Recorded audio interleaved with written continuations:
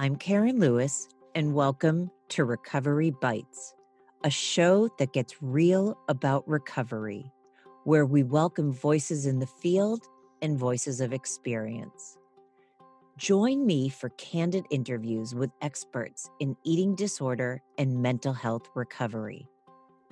Listeners can look forward to new perspectives, meaningful conversations, diverse connections, and compelling personal narratives that make a powerful difference in how we live.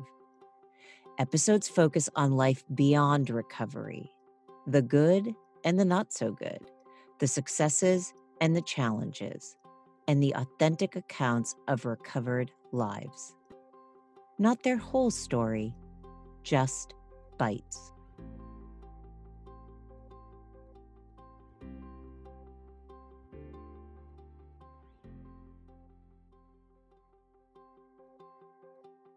All right, everyone, here we go. We have a great episode ahead. My guest for today is Dr. Janine Anderson. And Janine is an incredible speaker. She has her own podcast. She's an author of beautiful books, and she is a psychologist in Colorado with a lot of experience. So I'm not even going to say anymore. We're just going to jump right into this episode. Okay, here we go.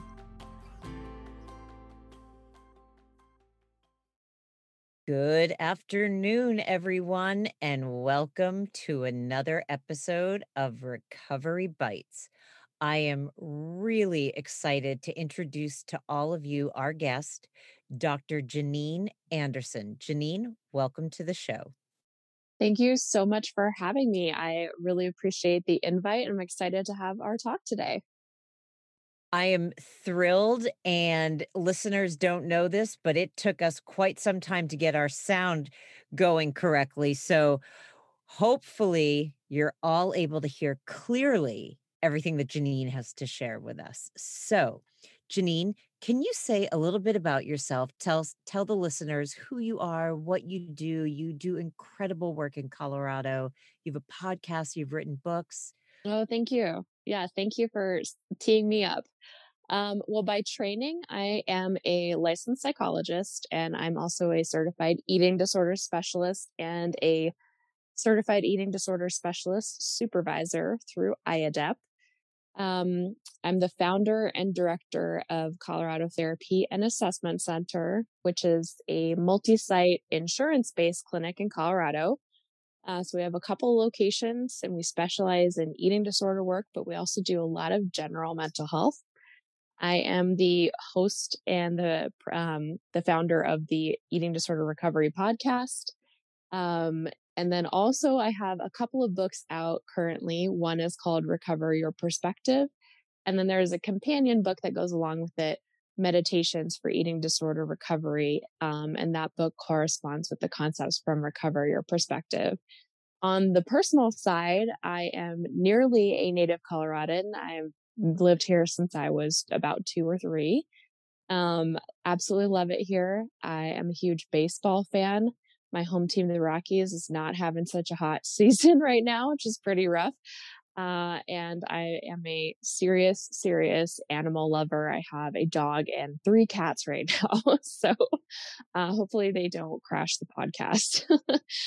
So you have a full house during the pandemic, and we have had many animals come and crash podcasts. So we always say we welcome all animals. So Janine, say a little bit. I'm actually just going to jump right in. You know, one of the things that I know about you, about from the books that you've written and from the way you practice, is you incorporate 3 theories. Mm-hmm. CBT, which for listeners is cognitive behavioral therapy, DBT, which is dialectical behavioral therapy, and ACT, which is acceptance commitment therapy. Mm-hmm. I'm wondering, my first question is do you utilize these theories because they were helpful in your own recovery? A lot of us in the field sort of navigate, or at least I will speak for myself. I I mostly my therapeutic style mostly comes from what I felt like I had needed in my own Hmm. recovery process. So can you speak a little to it? Sure. I probably should have said that in my introduction that I also identify as a recovered professional. Um, but yes, I do use those three theories. I think I'm known for that, I guess, a little bit more publicly because my first book is based on those three theories. But being somebody who works with eating disorders, and then also has been through the recovery process herself, um, I tend to be very integrative. So I draw from a lot of theories, and actually, CBT, DBT, and ACT are an important part of my work. But those are the things that I draw from when I'm working with a patient, and I use patient and client interchangeably. So I'm sorry about that. I don't mean to offend anyone listening. Um, for more skills based work. But I really tend to think about our problems through a different lens, primarily interpersonal process, not to get too in the weeds, and also try to draw on some multicultural and feminist frames too. And part of that is because the approaches that I use, yes, definitely mirrored what I needed to kind of get to the root of my eating disorder. Basically, prioritizing working on healing from early emotional experiences that continued to replicate themselves later in my life, early relational experiences that I continued to replicate later in my life. But also as a provider, if anyone out there were to look up and do the research on what are the, we use the phrase like evidence based practice. What are the best practices, so to speak, for eating disorders? There aren't a lot of good ones. There's minimal evidence. There's no prevailing framework that there's no clear winner. And because of that, because of my own experiences and because of working in a private practice setting, I tend to draw from a lot of different approaches and to try to, understand each person individually, because I feel like that is how my own healing has happened as well. So, though I have a whole book about the skills related to CBT, DBT, and ACT, and I teach about ACT frequently in things like EDRD Pro, I'm not uh, dogmatic about what we need to use to help people heal. It's different for every person, and I really only care about whether people feel better and get better. Yeah. Yeah. The eating disorder is not the function of one thing, it's of many. And so, Mhm. not every model is going to be able to reach every situation, if that makes sense. I know that was a little bit wordy. So Yeah. I feel the same way. Do you think you could explain to listeners about ACT and how you apply it to working with eating disorders? Because I'm pretty sure that most people are familiar with CBT and DBT, but I Hmm. don't know about ACT if people are very aware of what that model is like. Sure. ACT is under the broad umbrella of cognitive behavioral approaches, but it differs in that one of the things that ACT doesn't do is it doesn't require or really um, have as a goal for people to change the content of their thoughts. So it doesn't ask for people to change what they are thinking.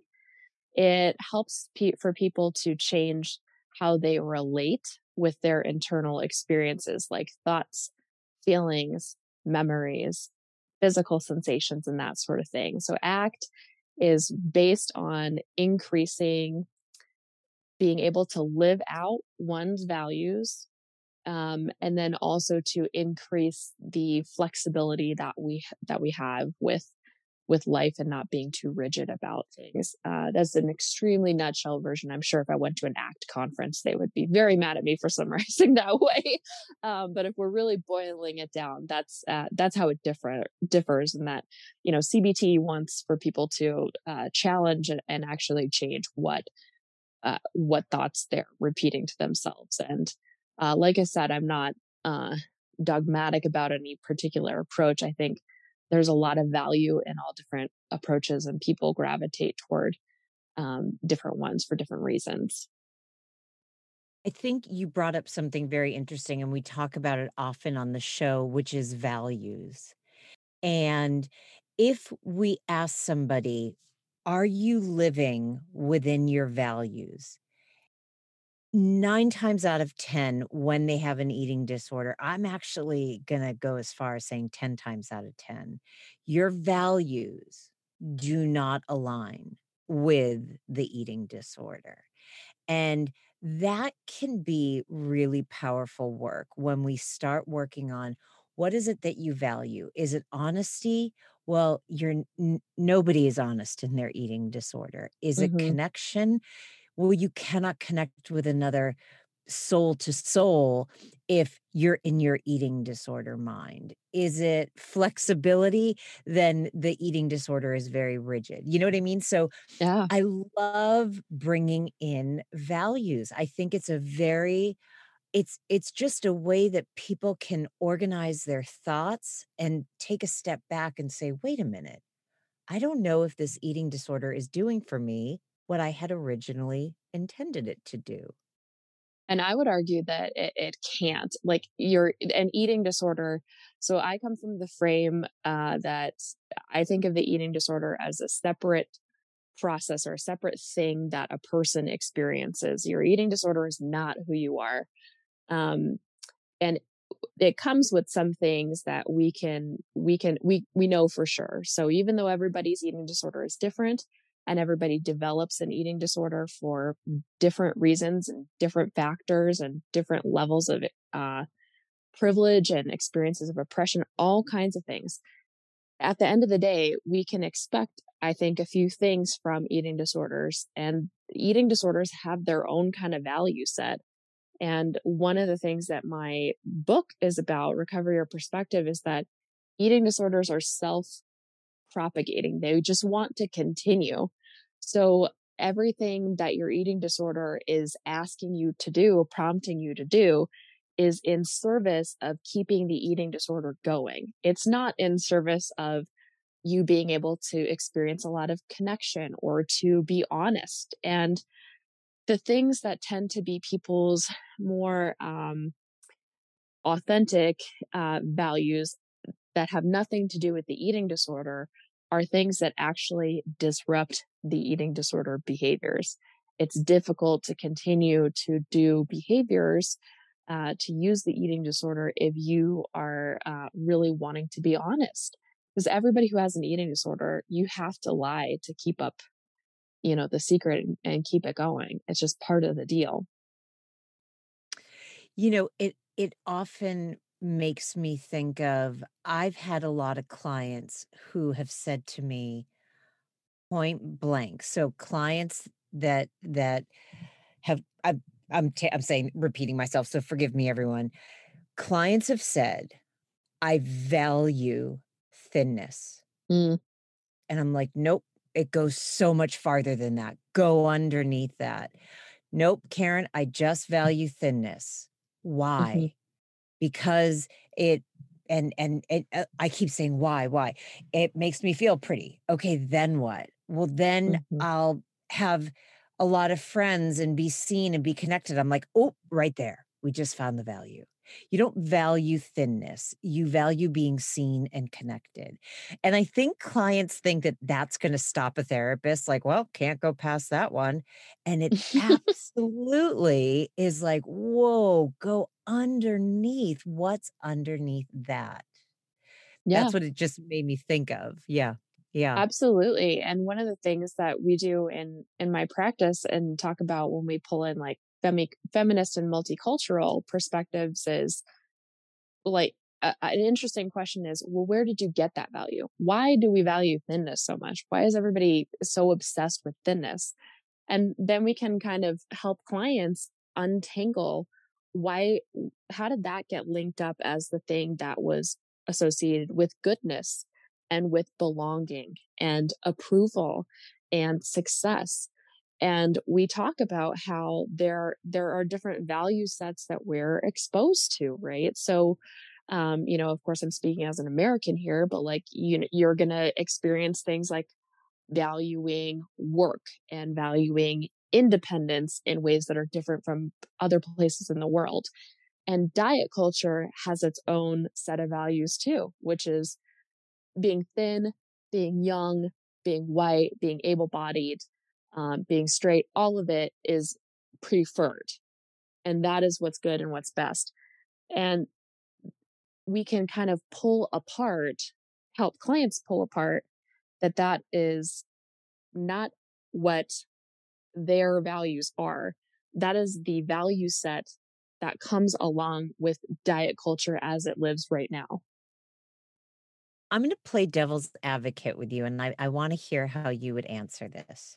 Mhm. So I will say things similar to that, like, is this your value or is this the cultural value? Things like that. And then clients will say to me, even if it's not my value, I live in a culture that values it. So I must adapt to it. I can try to be unique on my own, but I don't think that that's going to get me anywhere if the rest of the culture feels they're all in this diet culture thing. Now, by the way, I know I get this question all the time, so I know how I answer it, but I'm curious, Janine, how do you answer that? First of all, with a lot of humility and compassion, because actually living your life, feeling like you do not belong in your own culture, is an extremely, extremely painful experience. And um, I also want to just kind of recognize the privileged identities that I hold in saying this, and I don't take that lightly. And I do tell clients, and I've written about and talked about on my podcast that recovery is counterculture, and that it's very, very hard to be the person who feels like they are the odd one out. But also, there are people who don't um, embody diet culture's values. There are pockets of those people, and it's important to find those people as we all do the work, especially people who have more resources and more bandwidth, recovered people, allies of recovered people to change things culturally. Is that going to happen overnight? No. Is it going to be very painful for people to exist as they are? Of course. And that is really hard. And it's hard to hold, it's hard to live that way. And it's hard to hold that pain for people knowing we can't resolve it for everyone. But I also don't think at all that the answer is, well, diet culture is kind of the predominant thing. So let's go along with it. I also point out that it may be the predominant, but it's not everywhere, similar to what you were Mm, saying. So there's a lot of black and white thinking in that, like everybody is involved. Nope. hmm Also, what I talk about is, at least from my own experience, as I moved through the recovery process, my my relationship to my body, my relationship to beauty, my relationship to where I fit in the world completely changed. hmm And so I think that one of the things that people have a difficult time understanding, because they're not there yet, they imagine they're still going to be in the same mind frame, just in a different body, or whatever it is. And what I say to them is, no, you're right, we can't change diet culture, but I can change the way you view what diet culture is doing to you, the way what you perceive as beauty. It doesn't have to be the beauty that diet culture has conjured up in your head. hmm And I think that it's hard for people because they're not there yet to imagine that they'll ever get to a place like that. Oh, yeah. I mean, I was just relating with what you were saying and thinking about, okay, if I were to go back in time and tell my younger self who was actively working on recovery, if I were to try to describe what my life would be like at this point and how I would feel about food and movement in my body at this point, I would absolutely not believe that at all. And so part of it is having faith, and I mean that, you know, in the secular sense of the term, that we recovered professionals are not out there because we've all had easy lives and easy journeys and we have all the answers and we have only privileged identities and that is why we recover. It's because we have had some experiences and we've seen many clients and patients also who have totally different lives have experiences of recovery. And we know that it is something that can happen. So, kind of knowing that one day things can feel different for you, it can be a really powerful motivator and having some hope that it might be different, even though it feels bad in the present. Yep. And I also think since and I'm now speaking you and I Sure. have been through it, we have a little bit more.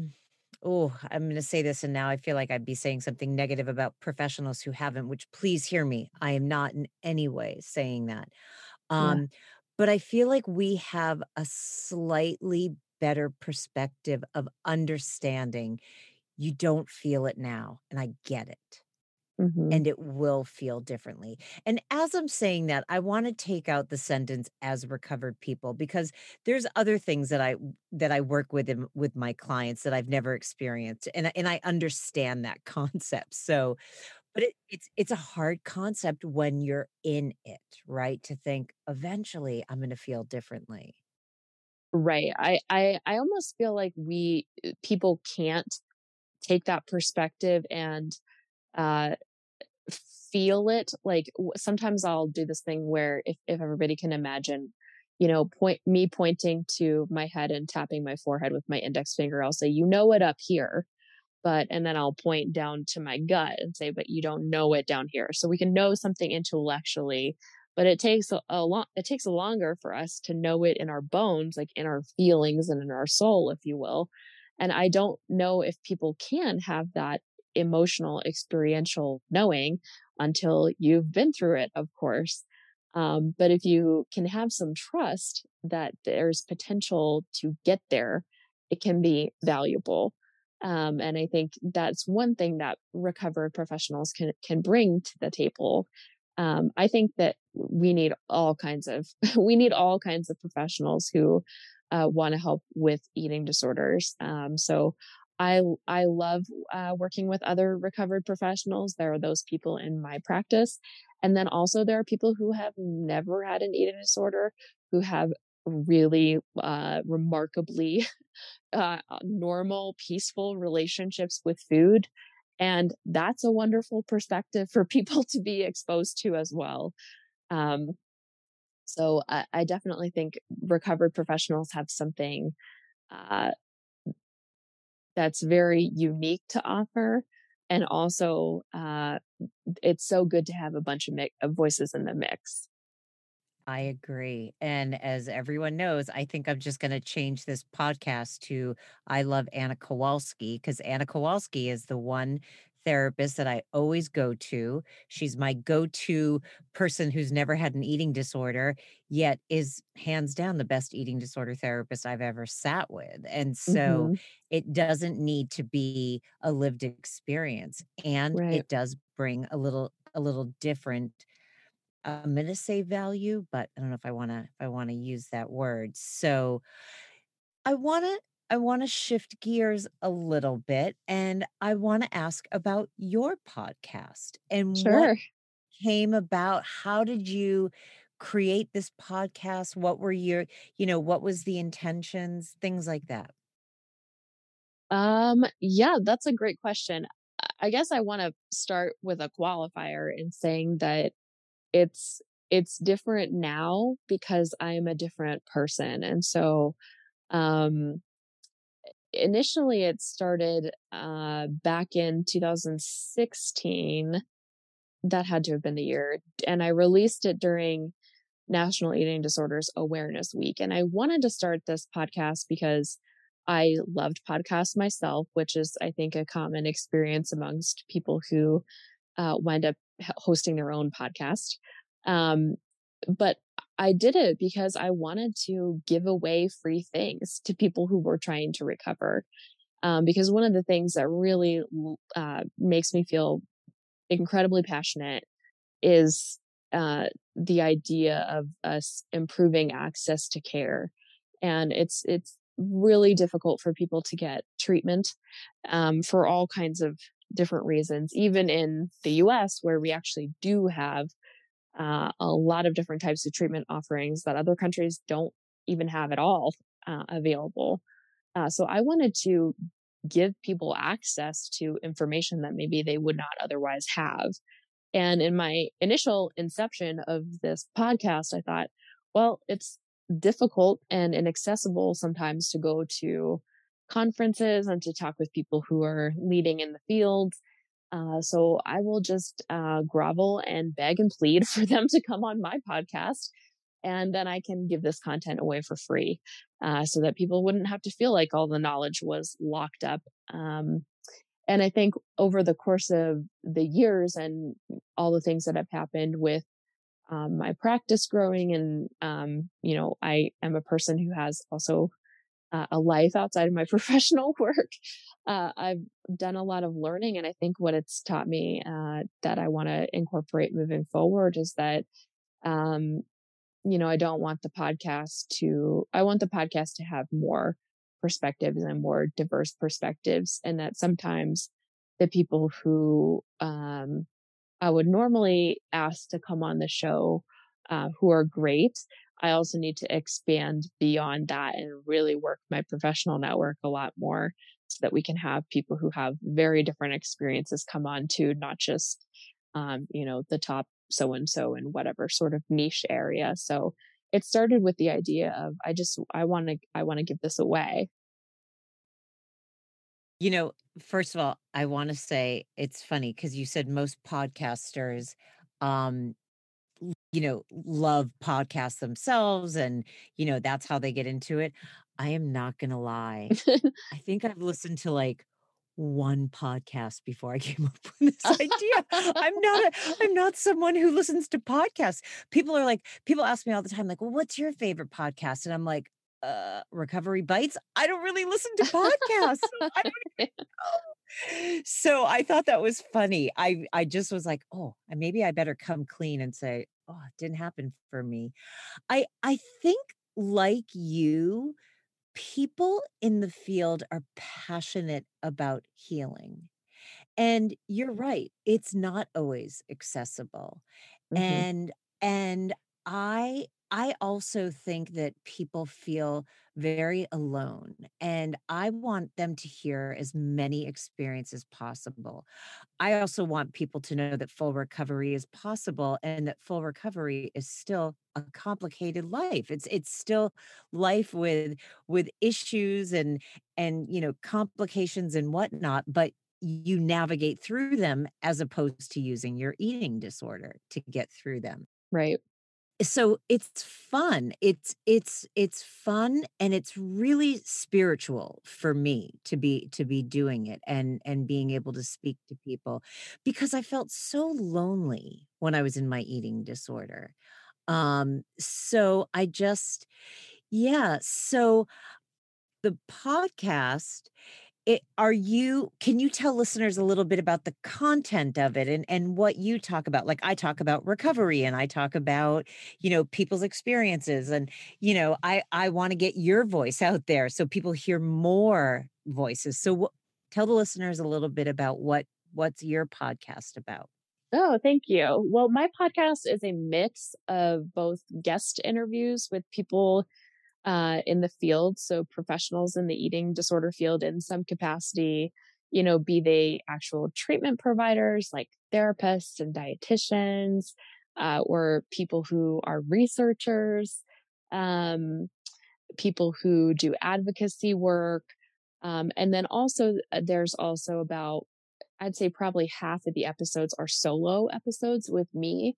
And I talk about some of my ideas that I think are core concepts in recovery.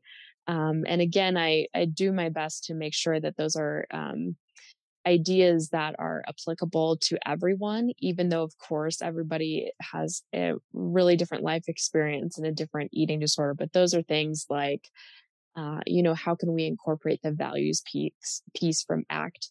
That applies to everyone. Of course, there are different barriers for people, but um, things like how can we increase self compassion? How can you learn to validate yourself and feel like your feelings and your experiences matter? All those sorts of things. So it's a mix of guest interviews and my concepts for recovery. I also believe full recovery is possible. I don't think that it is a fantasy, and I also don't think it is utopia or heaven. I'm a real person with a real life, and I love my life. I'm very grateful and thankful for everything and everyone I have. But I, still have stuff that goes on. It doesn't mean everything is perfect. And like you were saying, you just navigate through things. So it is a pro recovery podcast, and has a focus on trying to disseminate information from people who have a lived experience or expertise in some way to people who are trying to recover. Mm. What are some things that you share when you were talking about these core concepts of like validation, how to validate self, how to have self compassion, things like that? Because I imagine right now people are like, don't just skip right over that, Karen. I want to hear us. So can you share a little bit about that? Yes. So I have a whole episode on how to validate yourself. I think it's so normal for us to go to others in our lives and to basically check out our feelings and to essentially say, is what I'm feeling okay enough? Like, does this meet some sort of threshold that I'm allowed to feel this way? And there are things that we can do that kind of give the power back to us. So, um, it's one of these things. One of the things that I know that you talk about sometimes on your podcast is, what are some of the things in recovery that are cliches that are actually true? And one of my favorite ones from 12-step programs is actually simple but not easy. So, in terms of validating your feelings, you have to learn to trust and go with your gut and say, okay, what I'm feeling is valid. If I take this to so and so in my life and my, family system or whomever who tends to be invalidating or critical, and then they tell me that this doesn't matter, you have to say, no, my perspective matters a little bit more. And in self compassion, I know that you must be familiar with this from working with all your clients, if not your own experience. But in general, I find that people who have eating disorders are so lovely and sweet and perceptive and considerate.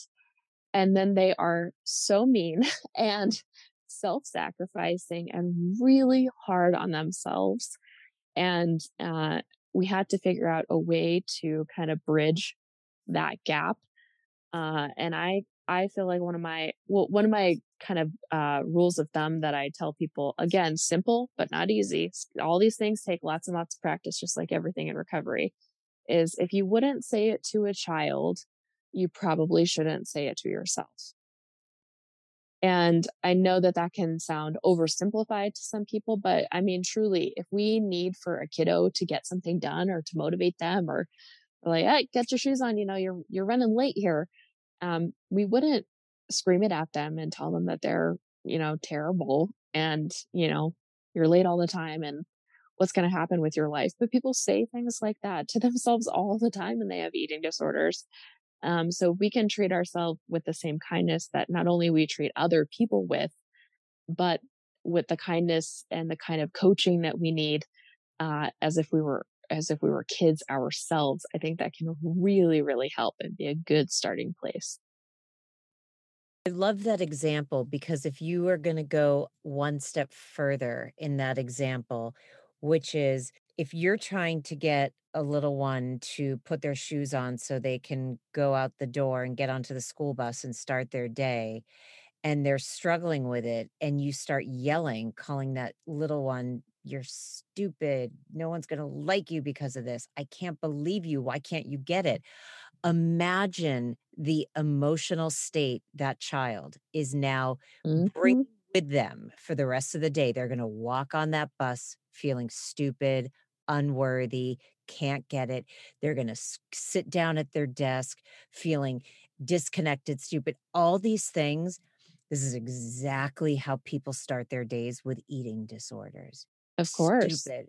You how could you have eaten that last night? You better purge, you better not eat all day. Like, and so that's it's actually if people can imagine that, that's exactly how then this person with the eating disorder walks through the day. That's how their day gets started, which Mhm.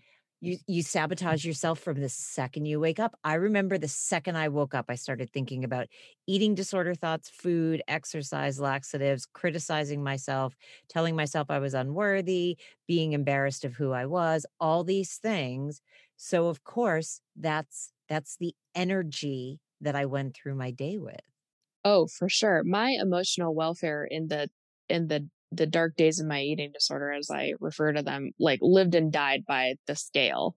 And that was a really, really problematic behavior for me. I mean, I just think you don't need one, but and totally that was how things would start is, my however I was that set the emotional tone for the day for me in my particular eating disorder and during that time. And uh, my point with the self compassion is that people are usually great at being able to see, like, oh my God, and I've even had clients say this out loud. I would never say something like that to another person. Or I had a client say one time, if I would have said this thing that I said to myself to my best friend, like, oh my gosh, like, have me arrested. Um, and we have to help people kind of close the gap and say, okay, well, why are you saying it to yourself then? And even if it is habitual, even if it comes from a place that is valid, like you had a super critical parent, and all these reasons add up to this. At the end of the day, if you want for things to be different, you're going to have to start doing them differently as you work through all the feelings of what has happened in the past. So you're not going to have necessarily some major emotional shift and then say, you know what? I feel really different today. Like emotionally, I feel different today. Therefore, I will never say anything harsh to myself again. We kind of teach people to do that in reverse a lot of the time. Start acting as if you are a self compassionate person, and your feelings will catch up as you're working through all that old stuff and as you're trying out the new. How often I don't know if you've ever run groups, but I can't tell you how many groups I've been leading, and the compassion that a client will have for another client, the Mhm. forgiveness, the understanding, the you know, acknowledging how hard they're working. And whenever I say, "Can you turn any of that to yourself?" Any of it. 9 times out of 10, they say, "No, I can't." Mhm. And it's so it's painful to watch, and I'm, again, speaking for myself, painful for me to witness it because it's just a heartbreaking situation, and also because I remember being that person where I could comment positively on anyone. Yet inside, if people knew the dialogue, the bullying, the hatred I was doing, saying to myself, I could have n I and if somebody said to me, "Can you talk to your peer the way you're talking to yourself?" I'd be like, no, it's not gonna happen." Mhm. And so but I also wanna say from my experience, suddenly seeing clients wake up, if that's the right term, like kind of waking up out of their eating disorder and all of a sudden start self-compassion, it's amazing. Janine, Mhm. I have seen clients starting to look inward and shine a positive light, and that is one of the reasons that our jobs are so, so satisfying. When you see someone make that shift, it's unbelievable. Doesn't always stick, but at least and then I say to them, "But you know you can do it. You've already given yourself a little bit of self-compassion, so now we just need to get you back to it." Mhm. Oh, yeah, I'm thinking of a client, and I'm gonna be very, very, very, very vague, so there's no way this person you could ever identify. But this person who I've worked with for years, they gave me the typical like, I have a very, humorous therapeutic style because we're asking people to do things that they hate doing, and I just feel like we have to laugh about that sometimes, or we're all gonna be really miserable, or at least I am. So, this person would always roll their eyes at me, tell me all the things I was saying were BS, like all the usual like, self-compassion, like, yeah, I don't want to do that. It sounds stupid. That sounds corny. I'm not game for that. And after years of working on these things and saying like, I get it. You think it's BS. I know you don't want to. I know you don't want to. I know it feels like it is completely going against your nature to be nice to yourself. Do me a favor, humor me and just do it anyway. And when the person gets the motivation and the wherewithal to be able to do it anyway and to try it out, and they start to feel a little bit of gain, like this person did, like, oh, maybe it's actually a little bit easier to go through a day when I don't like viciously hate myself.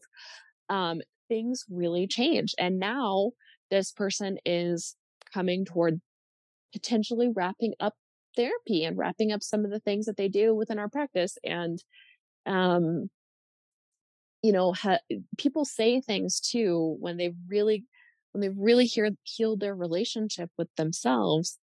I can't go back to hating myself, or I really feel like this has changed me. And then I always like crack a joke and I'm like, I know all the things that we say, all the terrible things that we therapists have to say to you, like, be kind to yourself and get enough sleep. Like all that stuff is true. It really is life changing. It's just not glamorous. And it's again, simple, but not easy.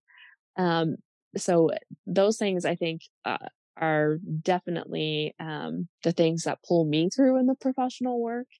And also I'm, saying this for people who are going to listen that, it's not made up. People really do change their relationships with themselves and stop hating themselves and learn to be compassionate. And they do change their relationships with food and movement and their bodies. It's not a myth. It's not a myth, and we're living examples of it. And, I people have said to me in the past, like, "I didn't know you could fully recover." And I said, "Well, I don't think I could do this work if Hmm. I was trying to get you to a subclinical eating disorder slash depression slash anxiety disorder." Like, there I couldn't do it. If for me, just helping someone maintain through their life with it is like being in purgatory, right? Oh, I agree. That's always my goal for working with people. Do does everyone get there? Um, no, for all kinds of reasons. Or do I get to be? I should frame it, say it like, am I the person who gets to see that journey from start to finish? Um, a lot of the times, no, but I do. And there are people from all different kinds of walks of life, all different kinds of backgrounds who recover and recover well and recover fully. And what I always, try to say to patients as encouragement is, um, well, why don't we just keep going and we'll see where you land? Because I get that it is like we were talking about earlier.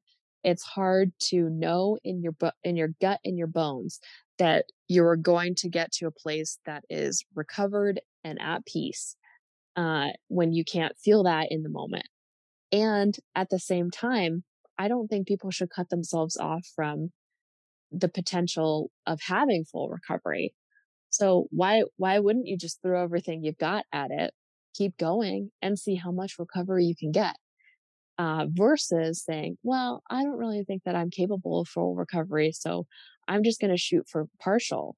You know, that in and of itself, you're putting yourself at risk for that being a self fulfilling prophecy. So I always encourage people to go for full recovery, even if that feels absurd to think about in the moment. Sometimes what I also say to clients is, let's put the idea of full recovery in a box for right now. As long as you know that's the end goal, let's just start with today. How are we going to move you just one step closer today? Because I think that's another thing. And what I say to clients all the time is, you know, you're not just going to be like eating disorder, eating disorder, eating disorder, eating disorder, eating disorder, eating disorder, eating disorder, eating disorder, recovered. Hmm. You're going to be like eating disorder, eating disorder, eating disorder, recover, eating disorder, recovery, recovery, eating. Like you start collecting along the way life, experiences, relationships where you're actually connecting as you're letting go of the eating disorder. And Right. so and I think that sometimes people think it's just a switch and that's it's going to take too long, and I say no, every moment that you're looking forward, you're moving forward. Yep. Yep. Yes. And I also don't think it has to, of course, be related to food, body, or movement. All those things like, oh, you felt upset and you called a friend. Great. That's so recovered of you. Um, all of those things really add up. And I think that that's how recovery happens is that those things that are um, from a place of self compassion and recovery and peace start to take up more space in your life than the eating disorder does. And that people are able to let go of it. Yeah. Yeah, that's exactly it. I also think you pointed something out, which I think that what people don't understand is the hard work is doing the work. Like, I have a client who was saying the other day that she was really suffering from body image. She was so uncomfortable in her body and she cried for like an hour. And I said to her, did you compensate in any way? Did you restrict any of your food? Did you exercise? Did you take laxatives? She said, no, but I cried over my body. And I said, that's awesome. Yeah. You're moving through it. Now, please hear me, everybody. I don't want anyone to be crying over their body, but it's okay to feel the emotions through it. It's just not okay to act on it using compensatory behaviors. So, tears are phenomenal, phenomenal. What a wonderful way to move through it because the tears eventually ended. There was a little release of the stress and energy, and then the client moved on with their day. If they had gone into an eating disorder behavior, then they would have felt upset about that as well because now they've done behaviors and they're feeling upset because they're trying to go through recovery, and the rest of their day is sort of being propelled through the eating disorder thoughts and behaviors. So, I think that's something that people don't understand, like, crying through something a lot better than a behavior. Yep. Yep. And I'm sure your clients have said this, as mine have, but I think a lot of people have that experience where they're just in the grind, they're doing the recovered things, they're, trying not to use their eating disorder behaviors as much as possible. They're trying to do all these other things in their life, like, using their healthy relationships and supports and doing things that make them feel fulfilled. And then they kind of have some moments here and there where they'll kind of look around and be like, oh, well, damn, I didn't really have like eating disorder thoughts like the whole first half of the day, or I didn't really have eating disorder thoughts for days, or wow, it's been how long since I've used behaviors? And that's also a really common phenomena for people who are recovering too, is that it's not always going to be this intentional slog of getting through every meal and every snack and really holding yourself back from using those behaviors. And that you'll get to this point where you're just doing so many things that are recovered and in line with who you actually are, not the eating disorder. And you'll look back and you'll be like, oh, wow, man, it's been a while. Yeah. It's always that look back when clients are like, whoa. And I that's another like aha moment where they're like, wow, I didn't even realize I've gone so many days without a behavior or a thought. Hmm. And for them to experience that like quiet mind or a mind that's now filled with laughter or, conflict that may need to be happening or whatever it is, but no eating disorder voice. And they're like, "Oh God." And it's really powerful to be witness to. Yep. Yeah. Those moments are amazing. Yeah, I know. I know they are. Janine, as much as I hate to say this, we are going to have to start winding down. So, and before we end, I do have one other question for you, completely unrelated to eating disorders. Of But course. before we do, is there anything that I didn't ask you that you'd like to share with listeners? Is there anything that you would just like to say before we start closing up? Um, I want to say don't lose hope. If you're feeling beaten down, rest, ask for support, get a hug from somebody safe. Um, don't lose hope. It's not BS. It's not a tease. It's not a fantasy. It's really important to have hope that things can be better. And there wouldn't be a whole field of recovered professionals trying to help you if we all thought that this was BS and this wasn't a thing. Um, So when you're really in the thick of it and you're feeling totally worn down, rest, don't give up. I think people underestimate how powerful rest can be and Hmm. how it can rejuvenate emotions, body feelings or body sensations, outlooks, perspectives. Rest is really important. Absolutely. Yeah, absolutely. Anything that feels restorative to you, do those things, slow it down. Don't give up on the whole deal. Everyone who's ever recovered has felt like that. Like, oh, I'm just going to throw in the towel. Like, forget this. This is way too hard. And yet we have a bunch of recovered people out there in the world. Doing podcasts and, I know. talking more than they should sometimes. So, Janine, I want to thank you. But of course, before I really let you go, I do have to ask if someone were to write about you on a bathroom stall, what would it say? Oh, gosh. I honestly hope it would be really funny and have profanity on it if it were in a bathroom stall. I'm not sure what it would say. Um, Gosh, that's such a good question. I know, right? I It makes know. you think. I know. I think the bathroom stall is throwing me off a little bit, but I think when I think about, okay, if I were to really dig deep and think like, well, what do I want for people to know about me?